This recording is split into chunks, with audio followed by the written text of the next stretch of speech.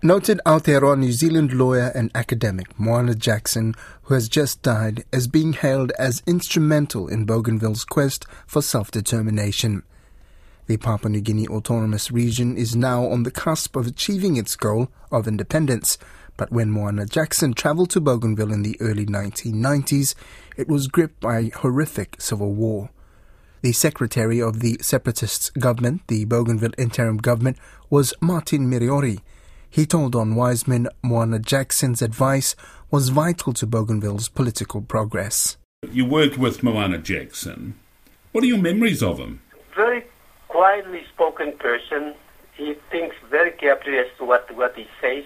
He came to Arawa in the early stage of the crisis. We took him across the Solomon Islands, and my family looked after him in Arawa. And he was involved in some of the initial talks with Francis Ona. We actually took him up to Panguna or Guava to meet up with Francis Ona, but he's a very, very gentle, shall I say, gentle and very soft-spoken person. Before he says something, he thinks very, very carefully as to what he says, but we had a lot of respect for him because he worked closely with the Maoris, so that's one of the reasons why he was so welcoming to the leaders on Bougainville, ABC at that time, and BRA. He had a real affinity, do you think? He really he understood our struggle, our fight for self-determination. He understood that because he could compare that to the Maori situation for his own people. But of course, with the Maoris, they've got, with the New Zealand, in New Zealand, they are way up. Huh? New Zealand is one of the places where multiracial people are really welcoming, especially people from the South Pacific. It's a melting pot, more or less, of the South Pacific. So I'm really so sad. Then he'll become part of the history of Bougainville, definitely. How did he become involved? Well, during those early stages, I think Moses and Mike, they got in touch with him while they were in Sydney. He heard about the Bougainville situation and he decided to come.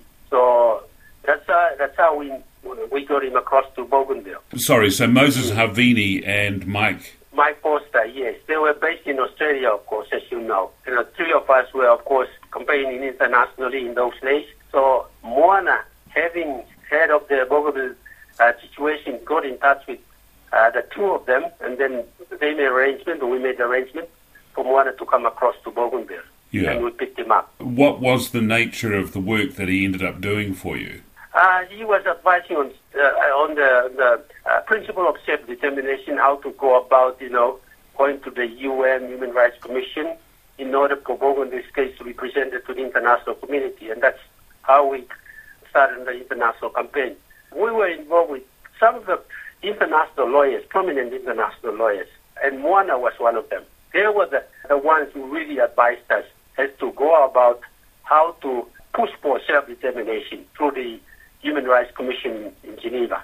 We were always, from 1991 right up to 1997, we were always in Geneva at the Human Rights Commission. He didn't go over there with you? No, he didn't go, but he came to Bougainville on the ground so that he could touch base or meet Francis Ona and the BIGPRA leadership. And my family looked after him in Arawa for a good period of time, I must say.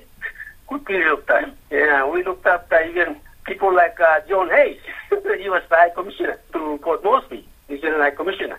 He was on the official capacity. He came across from Port Moresby to Bougainville, and my family even looked after him. Moana was very important to the process. Yeah, he was one of the foundation on the issue of us getting proper advice as to how to go about pushing for self-determination for Bougainville. He was quite instrumental.